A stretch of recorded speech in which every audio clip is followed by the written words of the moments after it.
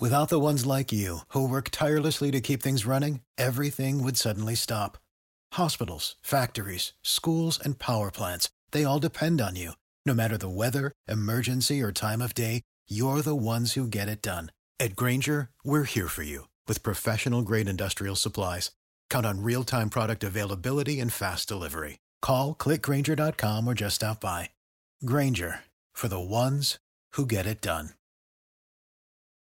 When you need mealtime inspiration, it's worth shopping Kroger, where you'll find over 30,000 mouth-watering choices that excite your inner foodie. And no matter what tasty choice you make, you'll enjoy our everyday low prices, plus extra ways to save, like digital coupons worth over $600 each week. You can also save up to $1 off per gallon at the pump with fuel points. More savings and more inspiring flavors make shopping Kroger worth it every time. Kroger, fresh for everyone. Fuel restrictions apply.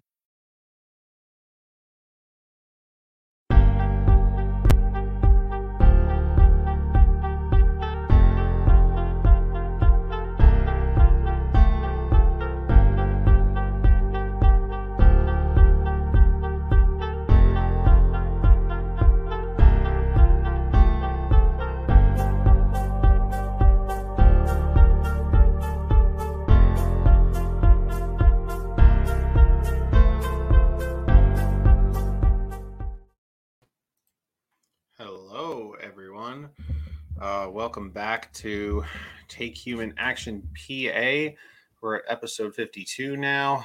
I'm Calvin. I'm your host, and we're going to try something a little different today. We're going to try a solo episode because there's a lot of topics to talk about, and I do have some guests lined up for the coming weeks. But for now, there's just so much in the news related to Pennsylvania and Philadelphia specifically that we are going to get into it. So let's do that. And while we're at it, I am also going to talk about some of the today in history topics that I have been posting on the Libertarian Party Pennsylvania social media accounts. They seem to be getting pretty good traction, so I assume that means people are interested in it. That's good.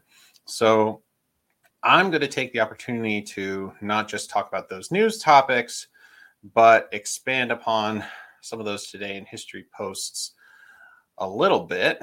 So we'll go into, I got 4 topics to talk about. So we'll go into that, see how it goes. Let me know what you all think. Share the channel, give the video a like, and give some comments if you like the content like this with the solo episodes and with some of the news that'll be specific to Pennsylvania or, again, Philadelphia in this case, and some of the today in history content that we've been doing for the Libertarian Party Pennsylvania, then, we can keep that going. So, let us know. As always, don't forget that the Liberty 101 class is coming up on August 17th. All the details for that are in the episode description, so check that out. Without further ado, let us get into it.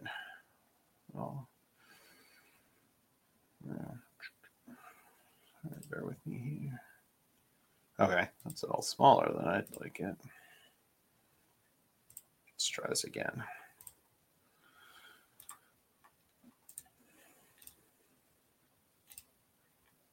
Okay. Okay, that's better. So now that you all can read that, so the first story that we are going to talk about here is the fact that Maj Touré was unfortunately taken into custody in Philadelphia. I believe it was June 20th. So he was, I believe, open carrying, walking around Philadelphia, and of all things, giving a presentation for Tom Woods' School of Life. So he was live streaming for Tom Woods' school while he was walking around and carrying, as he virtually always does. So this is nothing new. And it's definitely within our rights to do so, as I'll, we'll get into the specifics a little bit later. I'm no lawyer, so take the legal aspects of this story with a bit of a grain of salt here. This is just my best interpretation, as I can tell from reading the news about this story. And well, there actually hasn't been any news per se in terms of or anything in papers or anything like that, articles on this. I've only seen it covered on social media, so that's where we had to go looking for this, but it is there. So to start with, they're saying firearms are not to be carried without license. On let's see the second one. Carry firearms public in Philadelphia. So the second one, there should be some grounds to challenge that. And I'll say exactly why in a minute. Firearms not to be carried without license. So that's a little open.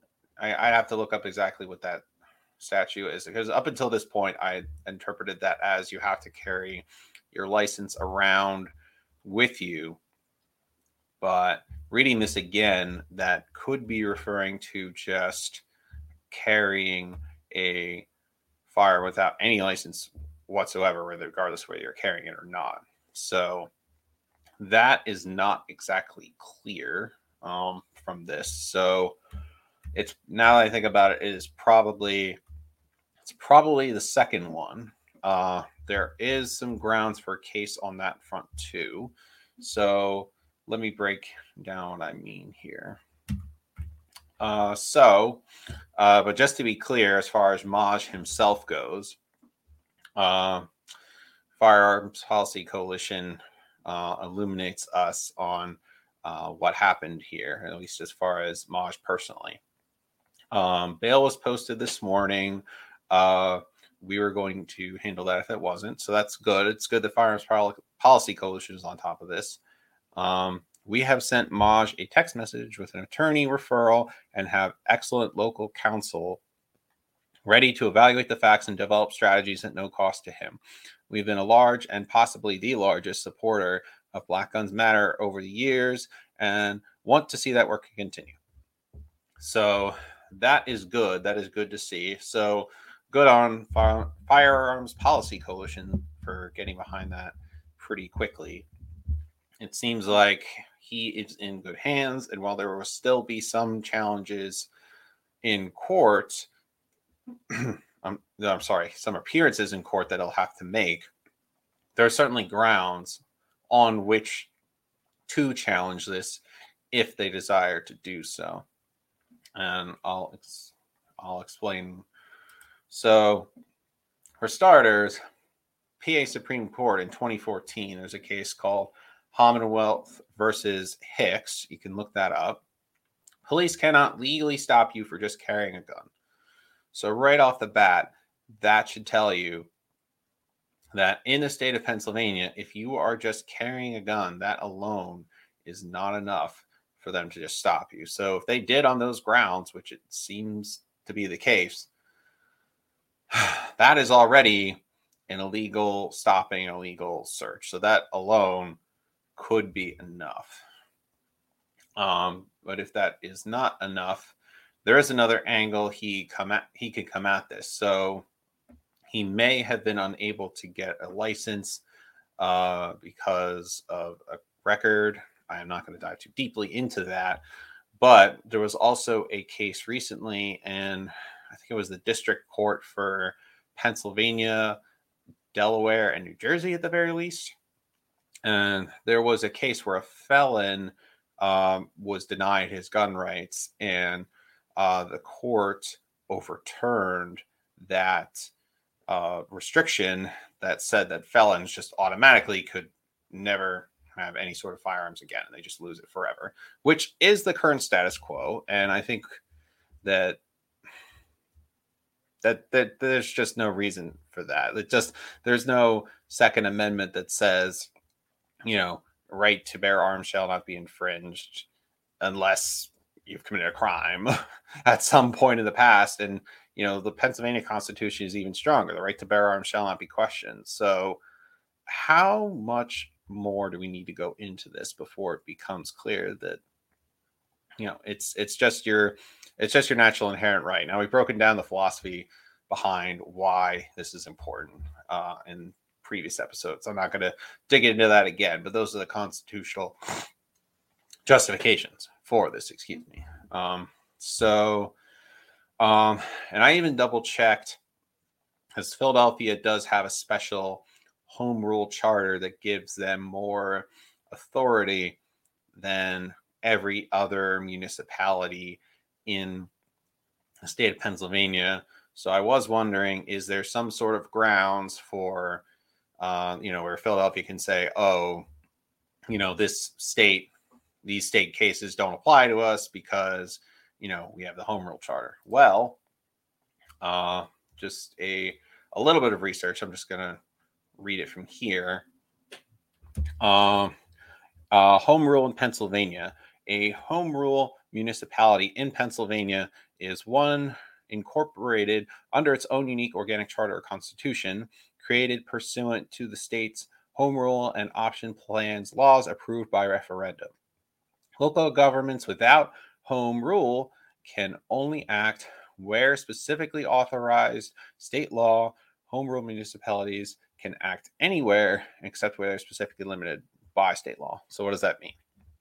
So if you just pick a random town in Montgomery County, which is just outside of Philadelphia, then they can only pass laws within the bounds of what the state government says you can do. If the state government passes a law that says, the local municipalities are authorized to determine how many chickens you can have in your property, something like that, then the local municipalities can pass, I don't know what to fall under, zoning ordinances or something, saying, these areas, if you have so much acres, can have, chickens on your property, and these properties can't, something like that. So that's one thing.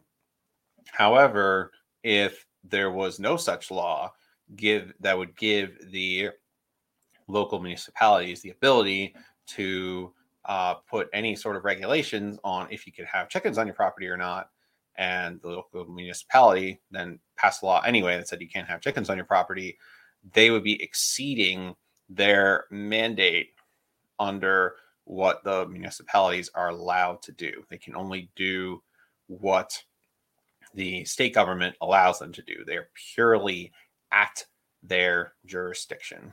But that is not the case with Philadelphia. With Philadelphia, it's, unless the state government specifically says otherwise, or the state law, then they're allowed to do it.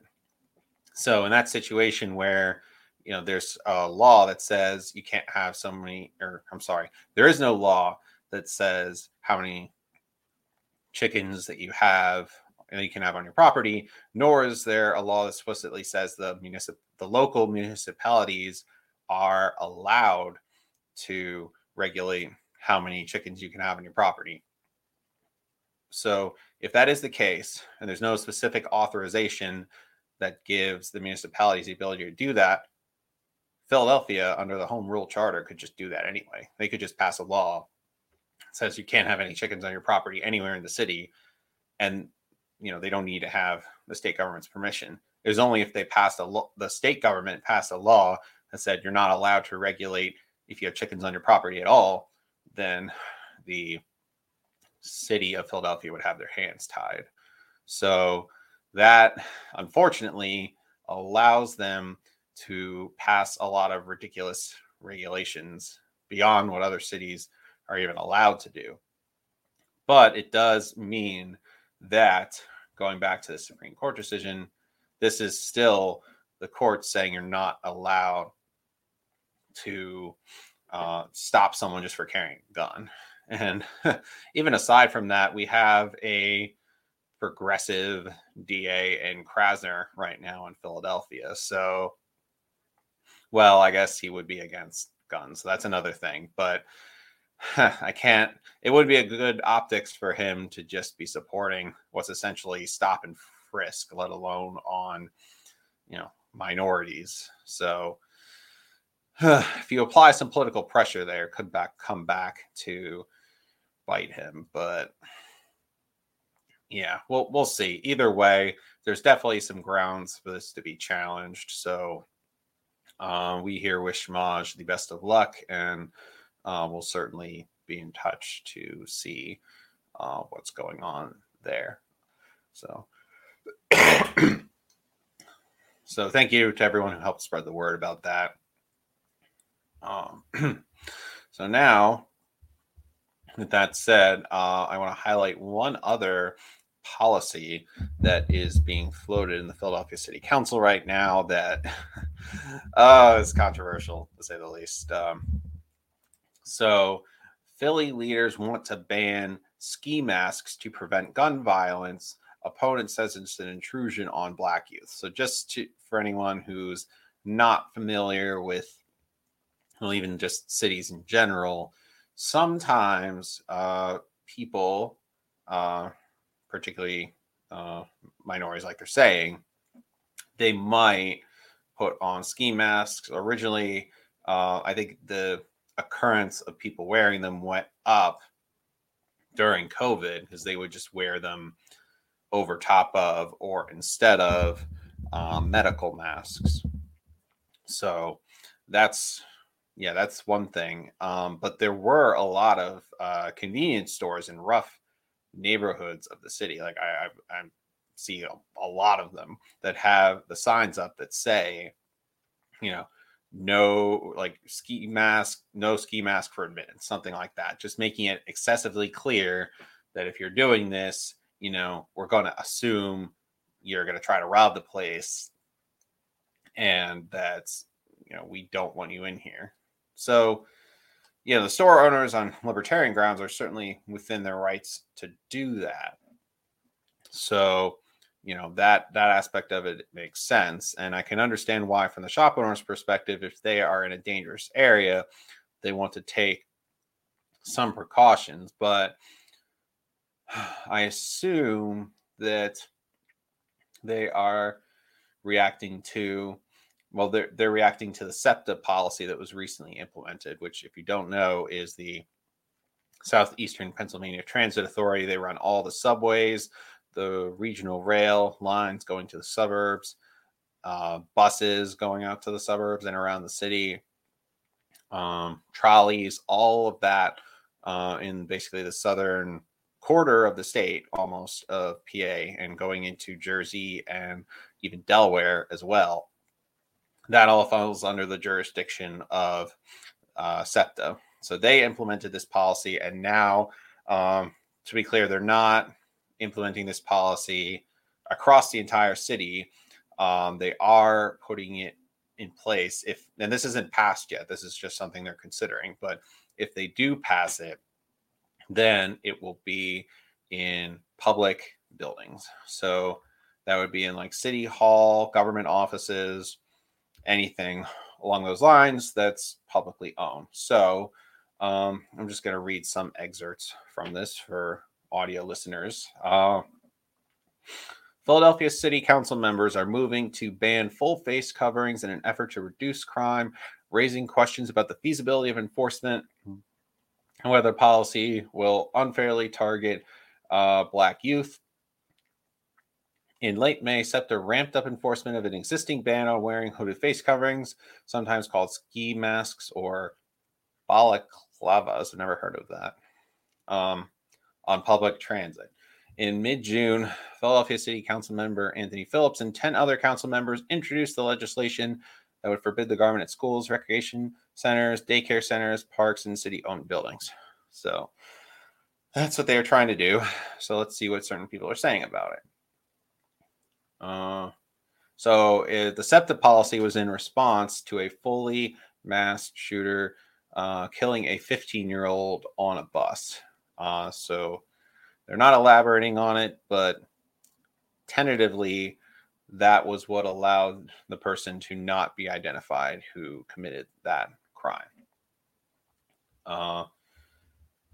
So the Councilmember Phillips, who is backing this policy, is saying the discourse on this subject has been focused on whether it will stop shootings. I'm not going to sit here and pretend that it will, but what it will do is make it easier for the police to identify suspects and make our neighbors feel safer. So I don't know. I don't think this is actually going to make the change that he thinks it will. I think it's just going to create resentment and build up the same kind of frustration that's leading to incidents like this in the first place. But before I get too much into it, let's read the counter argument here. So let's see. Okay, so before we get to that, so there was a professor at Georgetown Law who made this comment on the policy. Excuse me. The wearing of a ski mask or a face covering in and of itself cannot be a lawful basis for a police stop or traumatizing Black and brown children who are more likely to come into contact with police as a result. Yeah, so interesting enough, yeah, that's similar to the point that I was just making. So they are talking about public spaces, so there's not as much a hard and fast libertarian policy when it comes to this, or libertarian, or something that libertarian ideology itself would point to, preferring one policy or the other. It's one thing if we're talking about, whether you can carry or not, reasonable self-defense. That's one thing. But I don't know. With this, I just think it's going to make things worse personally. But I'll read one more quote here. Okay. So there's... Sorry, I just had it and then I lost it.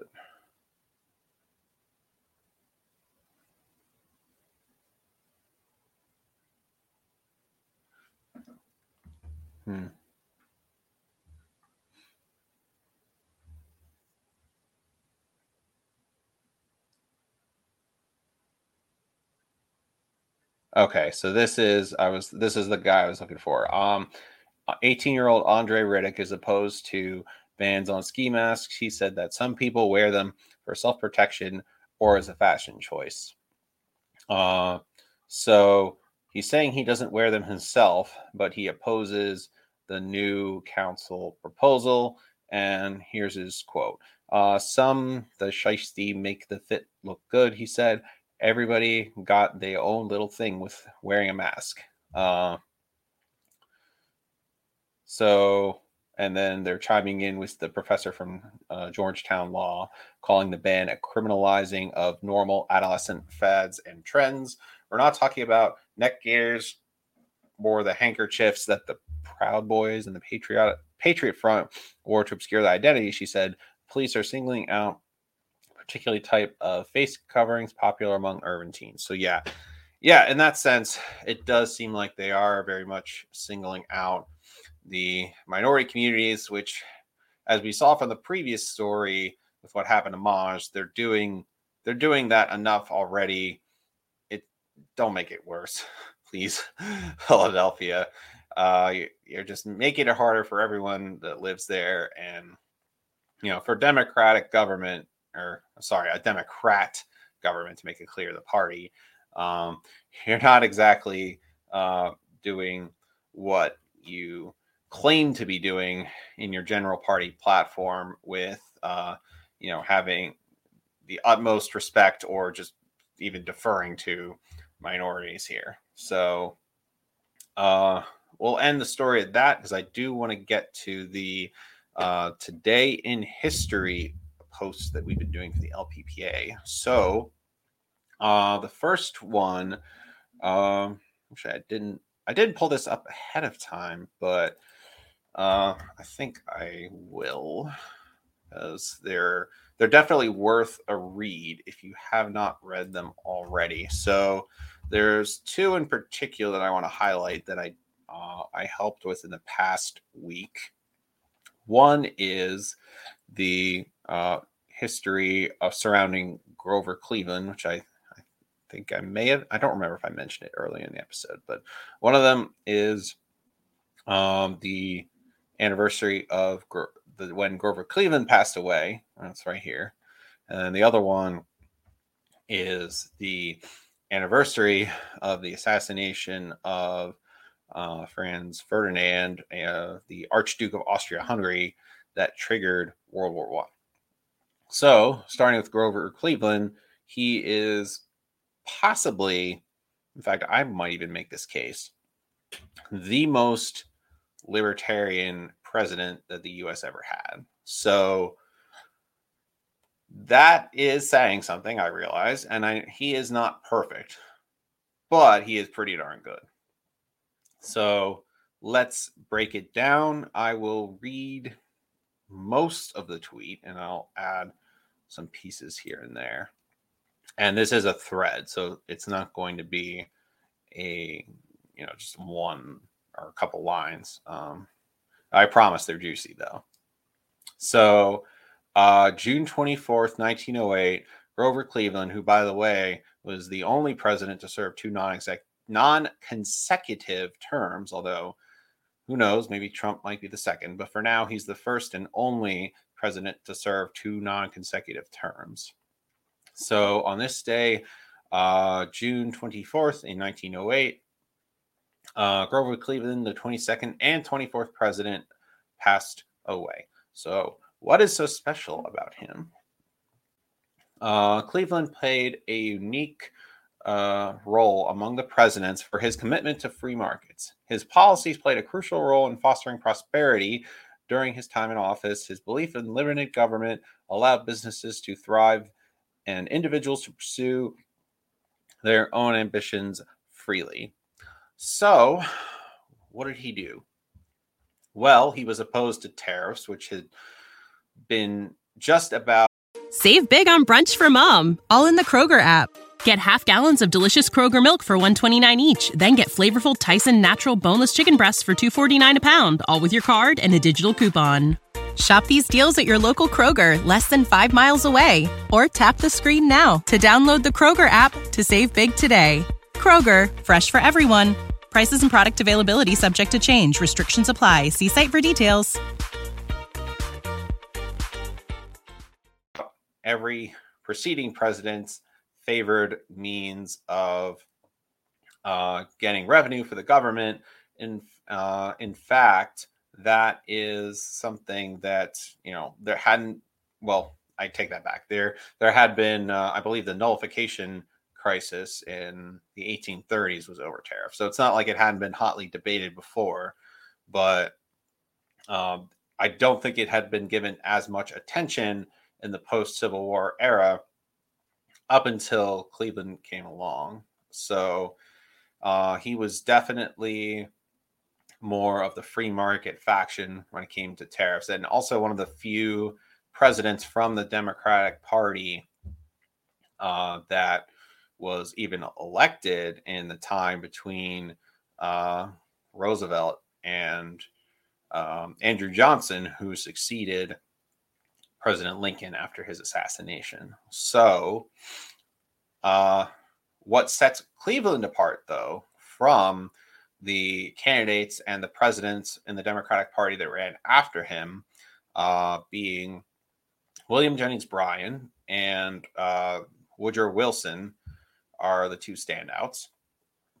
So William Jennings Bryan was a populist, and not a Trump kind of populist. He was a populist in the sense of he would support whatever policies helped farmers. Like, he wanted, instead of a gold standard, he wanted a gold and silver standard. He wasn't really free market in terms of his policies either. It was just a completely different faction by the time Cleveland left office the second time that had taken over the Democratic Party and uprooted the, free market interests that had dominated the party for the preceding decades up until that point. And we all know what happened with Wilson. I'll touch on that aspect of it once we get to the other topic with World War I. But yeah, Wilson was not a good president, and he didn't run on a good platform either. So he had no pretension of being free market, really. But back to Cleveland. So he was a member of the Bourbon Democrats. So that has a double meaning.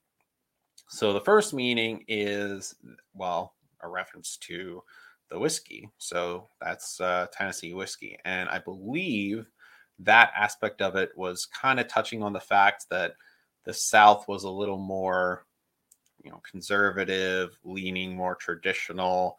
So that was one aspect of it. And then the other aspect of it was a reference to the French royal family. So they were ruled by the Bourbons.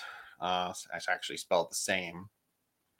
So that was immediately pre and post Napoleon. They were in power, and they were considered reactionary by the French people. And that term kind of rubbed off into this faction of the Democratic Party in the United States as well during this time period. So he was the last, and I think only president that actually made it to office from this faction, unfortunately.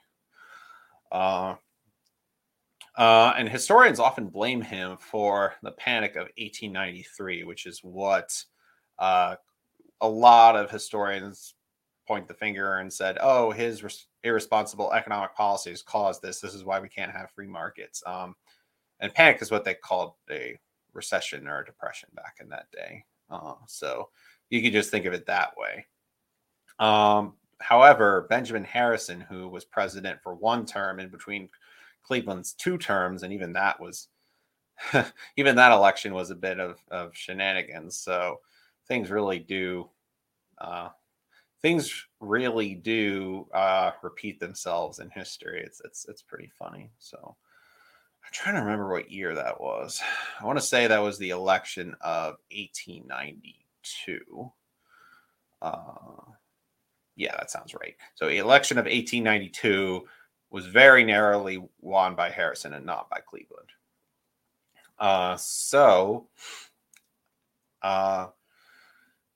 Cleveland's policies were blamed for the Panic of 1893. That was the first year of his second term in office. However, while Cleveland had maintained a sound monetary policy without any, there wasn't a Fed at this point, but he didn't do any inflating of the currency. He didn't go for the bimetallism, as in the gold and the silver, that William Jennings Bryan would be advocating. However, Benjamin Harrison, who was the Republican president in between, he was spending money for government projects left and right. He was, basically inflating the money supply. And those irresponsible economic policies is what set the stage for the Panic of 1893. Because I don't remember how late into the year the panic started. But still, if Cleveland assumes office, I don't remember exactly when, March back then. I don't think it was January. But still, he's going to be in office for like 3 or 4 months, and everyone points the finger at him and say, you caused this crisis. It's like, no, his policies were, at least in that second term, they were basically undoing the mess that Benjamin Harrison had created and getting us back on a sound monetary footing. So there was no Federal Reserve, but he basically defeated the poor monetary policies of that day. And now I'm kind of wishing he had come after Wilson, because he probably would have abolished the Federal Reserve and undone that whole system. But not going to get into alternate histories here. So let's get into his foreign policy, because there's a lot to talk about with that too. Cleveland's leadership extends beyond economic matters. Now I'm reading the tweet again. A fervent anti-imperialist, he demonstrated a steadfast commitment to the principles of self-determination and non-intervention in foreign affairs. So what do I mean by this? I'll read the next part. Cleveland stood firm against the annexation of Hawaii, recognizing the right of Native Hawaiians to govern themselves. This principled stance showcased his respect for the sovereignty of other nations and the importance of preserving individual liberty despite backlash. So that is important. That captures it right there. So basically what happened was, and I'm not going to get into all the details about this now, so tune in next week. And after some delays, I finally have another guest lined up next week to go all into the backstory of Hawaii and how Hawaii was really forcefully annexed into the United States and the surrounding injustices behind that. The short version for the purposes of tonight is that the Kingdom of Hawaii was its own independent country for almost 100 years, was overthrown with the diplomatic intervention of the United States ambassador to the country and some, I don't remember if they were Marines or sailors, but just the United States military. They came in and teamed up with some American plantation owners that were on the islands and basically overthrew the monarchy in a coup. And while the monarchist forces could have fought it out, the queen at the time didn't want to spill the blood of her own people, so she stood down. And by the time the word reached the U.S., Cleveland was president at the time, and he sent a commission out there to investigate what exactly had happened. And by the time he got all of the information that he needed, he basically was sent back a message to tell everybody who had been involved, like the ambassador, I believe he was recalled, and he basically gave instructions to the plantation owners and everybody who had participated in the coup and said, we're not annexing, you need to restore the queen. So he was putting his foot down against imperialism, which the United States was starting to get into at that point. The Spanish-American War was still a few years away, but we were right on the cusp of that. So he was putting his foot down, saying no to annexation. And unfortunately, it was not to be, because a few years later, William McKinley comes in office, and well, that's one of the first things he does. So after a few years of having the Republic of Hawaii governed by these planters who had overthrown the queen, you later have the country annexed to become the territory of Hawaii, and then finally the 50th state in 1959. But Cleveland would not have it, and maybe more could have been done, but in the scheme of comparing it to other presidents, respecting the sovereignty of the Native Hawaiians and their government, that is about as, that's about as noble of an action and principled of an action as you could expect of the United States president. So, I don't want to pine on him too much, but that's definitely noteworthy and something that should be mentioned here. I'll make two other comments on Cleveland before I move on. So, Cleveland stated, the friendliness and charity of our country can always be relied upon to relieve fellow citizens in their misfortune. In it, he warns of welfare from the government while perfectly capturing the American spirit of generosity towards their neighbors. So if there was, I believe there actually was a bill like this, but I don't remember the specific name of the bill or the circumstances behind it. But he did write a very eloquent veto message of which I believe this was a part. So there was some sort of disaster relief bill for drought or earthquake or something like that. And, these days, a bill like that going through Congress would just fly through. It's like, yeah, of course we're going to give them money. Print. Why not? Who cares about inflation? What is it? What is inflation? No, that's what they would do now. But back then, it was a little different because, there weren't too many presidents after this or even before him that would have done this, but he basically vetoed it and said, that's not our job. That's not the job of the United States federal government, and the Constitution does not authorize us to do this. And he put value in the American spirit of generosity to contribute to our neighbors. And despite the fact that we are taxed so heavily, I think that very much still applies. Like, the Americans are generous people. They give more of their income than, at least percentage wise, than a lot of other people in other countries do. So, he's capturing a good sentiment there, no doubt. So to end it, as we remember Grover Cleveland, let us honor his contributions to our nation's history. May his legacy remind us of the immense value of individual freedom, economic prosperity, and the principles that guide us as libertarians. So I'll leave it at that, because I don't think it can really be said any better. So good time to remember Grover Cleveland and the free market principles in terms of, and non-interventionism, most importantly, those principles that could be used to apply to our country if it was in the right hands. And I'm not saying that, having this system is optimal, but, under the system as it is, you can't, well, at least in comparing it to things we've actually had and not some hypothetical, imagined preference, this is about as good as you can get. So I'm going to post the link to this tweet in the chat, because I definitely want to encourage you all to follow not just our page of the PA Mises Caucus, but the LPPA page to get more good content like this. And then we'll go to the last topic. So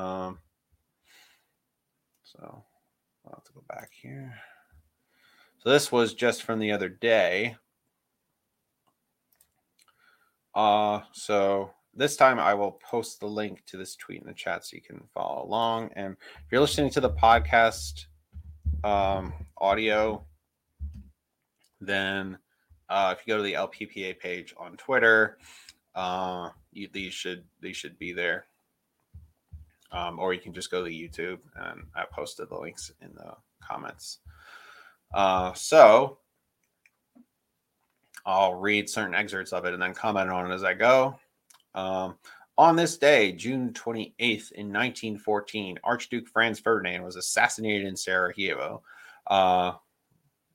leading to the July crisis. While at first the crisis seemed like a dispute between Austria-Hungary and Serbia, it soon dragged the world into a 4-year destructive world war. So, something interesting to keep in mind about Europe in 1914 is that, unlike now, where I don't even know how many countries there are in Europe now, maybe, 50. I don't really know. Depends on how you do the math. But back then, there were 20 countries. A lot of the smaller countries had been absorbed into the great powers of that day. So Germany, Austria-Hungary, and Italy all had military alliances with each other. And France and Great Britain and Russia had a military alliance with themselves. So there were two opposing powers that were basically standing on a knife's edge. Anytime there was a crisis with their imperial colonies in Africa or in the Balkans, where everybody was fighting over territory in the Balkans, particularly the Russians, the Austria-Hungarians, and the Ottoman Empire, which is now Turkey. All those countries were, and the independent republics that had recently broken away from Turkey, such as Greece and Serbia, Bulgaria, and Romania, among others. They were all fighting for land amongst each other. So tensions were always running high. And sure enough, Serbian nationalist assassinates the heir of the Austro-Hungarian Empire. And they make an ultimatum with a series of demands to the Serbian government, basically as some sort of recompense for this incident that had just occurred, damaging their national honor, even though I don't even think to this day there's any direct definitive evidence that the Serbian government even had anything to do with the assassination. But they did that anyway. But let's see what happens here. So, after the assassination, Austria-Hungary sent an ultimatum to Serbia. Despite Serbia meeting 9 of the 10 demands, Austria-Hungary declared war. Soon, Germany would join the side of Austria-Hungary, and Russia, France, and United Kingdom, or Great Britain, would join Serbia to form the Allies. And that was how the war started. But let's break down a little bit what happened before the declarations of war were actually made. And people make somewhat simplistic comparisons between World War I and World War II and treat them as if they're the same. They're not. Like in World War II, it's much more clear that there's, evil countries that had to be, that they had to be dealt with in some way. That's a little more clear. In World War I, they were competing European powers, and they were imperialistic powers, and they were not committing anywhere near the crimes that that a lot of those equivalent nations that existed at the beginning of World War II were committing. They just cannot be compared like that. And I think that'll become clear as we go along here and I read through the rest of this. So, despite portrayals to the contrary, Kaiser Wilhelm, who was basically the king of Germany at that point, was not calling for war. In fact, he was at the forefront of backroom negotiations to avert it. So I think most people do not know this. They just think that whoever the leader of Germany was in either of the two world wars, they're just automatically militaristic and bloodthirsty, and all they wanted was war. But that is not the case at all, at least in the First World War. That is a myth, and we'll break down why. You can look this up. In the Willy Nicky telegrams, Kaiser Wilhelm and the Russian Tsar Nicholas, who were old friends and also distant family, tried to de-escalate the crisis. There was even a proposal to refer the dispute to international mediation at The Hague. Yes, Hague courts did exist at that time. And Russia even temporarily demobilized its forces. So it's not as though, at least at that point, that this was inevitable. However, their meddling politicians on both sides, Austria-Hungary, Germany, and Russia, basically all had their militaries and their civilian politicians, in some cases, clamoring for war. National pride demanded it. So eventually, unfortunately, their hand was forced, and a 4+ year destructive war commenced. One thing that none of them realized, they probably thought it was going to be over in a few months, as a lot of the wars up to that point had been relatively short. Even the Crimean War, I think, which had happened a few decades earlier, I want to say that only lasted maybe 2 years or something, but it was very small scale. And outside of naval battles, I think the only fighting was just about in Crimea, which is, if you don't know it's the same as the territory that's currently disputed between Ukraine and Russia. So it's what is technically within the borders of Ukraine now. It is occupied by Russia, just to place that. But back to World War I. So, yeah. So, you're going towards war. So, besides the war hawkish politicians saber rattling, what really caused this? So, This tragedy demonstrated the catastrophic consequences that can arise from complex and intricate webs of alliances where the interests and conflicts of one nation become entangled with those of another.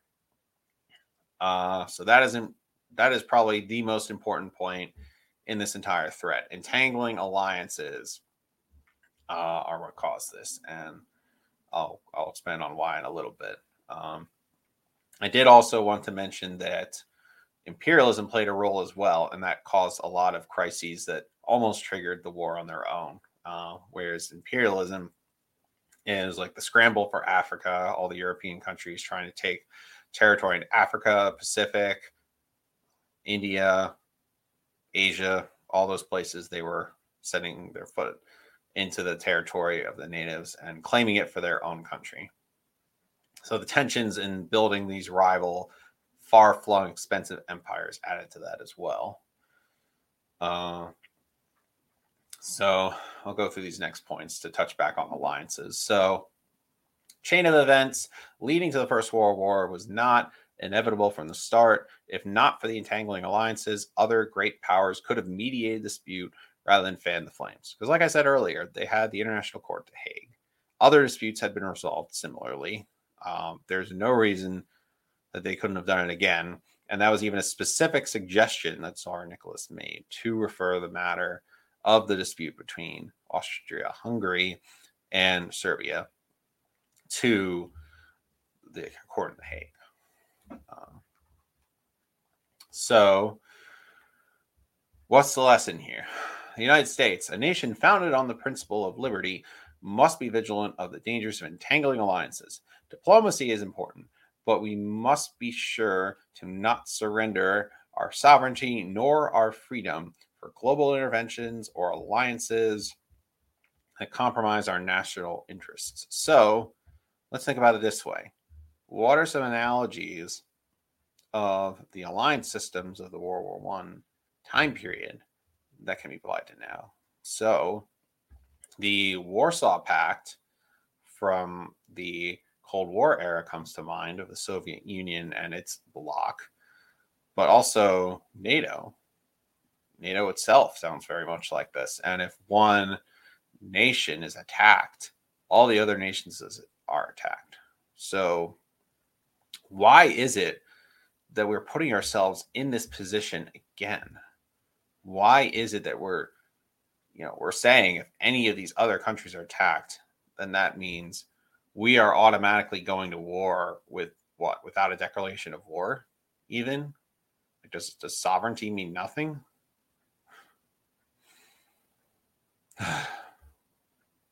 As we remember the July crisis and the start of the First World War, we must remember not just the dangers of entangling alliances, but the importance of diplomacy to prevent war. This is why the Libertarian Party supports peace and non-intervention. So, again, if we're looking at the present day, if the person who was in the White House wanted there to be peace, like really wanted there to be peace in Russia and Ukraine, there would be peace. They could arrange a negotiated settlement that would have ended the war at the very least months ago, if not prevented it from happening in the first place. So why are we so focused on war? Why are we so focused on saber rattling? Why are we so focused on proxy wars? And why do we have no care for, the possibility of nuclear holocaust, which didn't even exist in the World War I time period, but is very much a threat now? Why do none of those concerns seem to matter? So share this post if you agree, and join us in promoting the lessons of the past for a more peaceful future. So, I think that's where we'll end it. So thank you everybody for tuning in. We will be back next week, and we'll be talking about, finally, fingers crossed, talking about Hawaii. We have guests coming on in the coming weeks as well.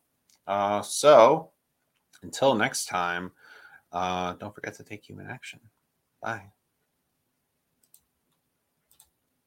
You know how to book flights and hotels. All you're missing is a tool to plan the travel experiences you'll have once you arrive. That's why you need Viator. Book guided tours, excursions, and more in one place. There are over 300,000 travel experiences to choose from, so you can find something for everyone. And Viator offers free cancellation and 24/7 customer support for worry-free travel. Download the Viator app now and use code Viator10 for 10% off your first booking in the app. Find travel experiences for you. Do more with Viator. When you need mealtime inspiration, it's worth shopping Kroger, where you'll find over 30,000 mouth-watering choices that excite your inner foodie. And no matter what tasty choice you make, you'll enjoy our everyday low prices, plus extra ways to save, like digital coupons worth over $600 each week. You can also save up to $1 off per gallon at the pump with fuel points. More savings and more inspiring flavors make shopping Kroger worth it every time. Kroger, fresh for everyone. Fuel restrictions apply.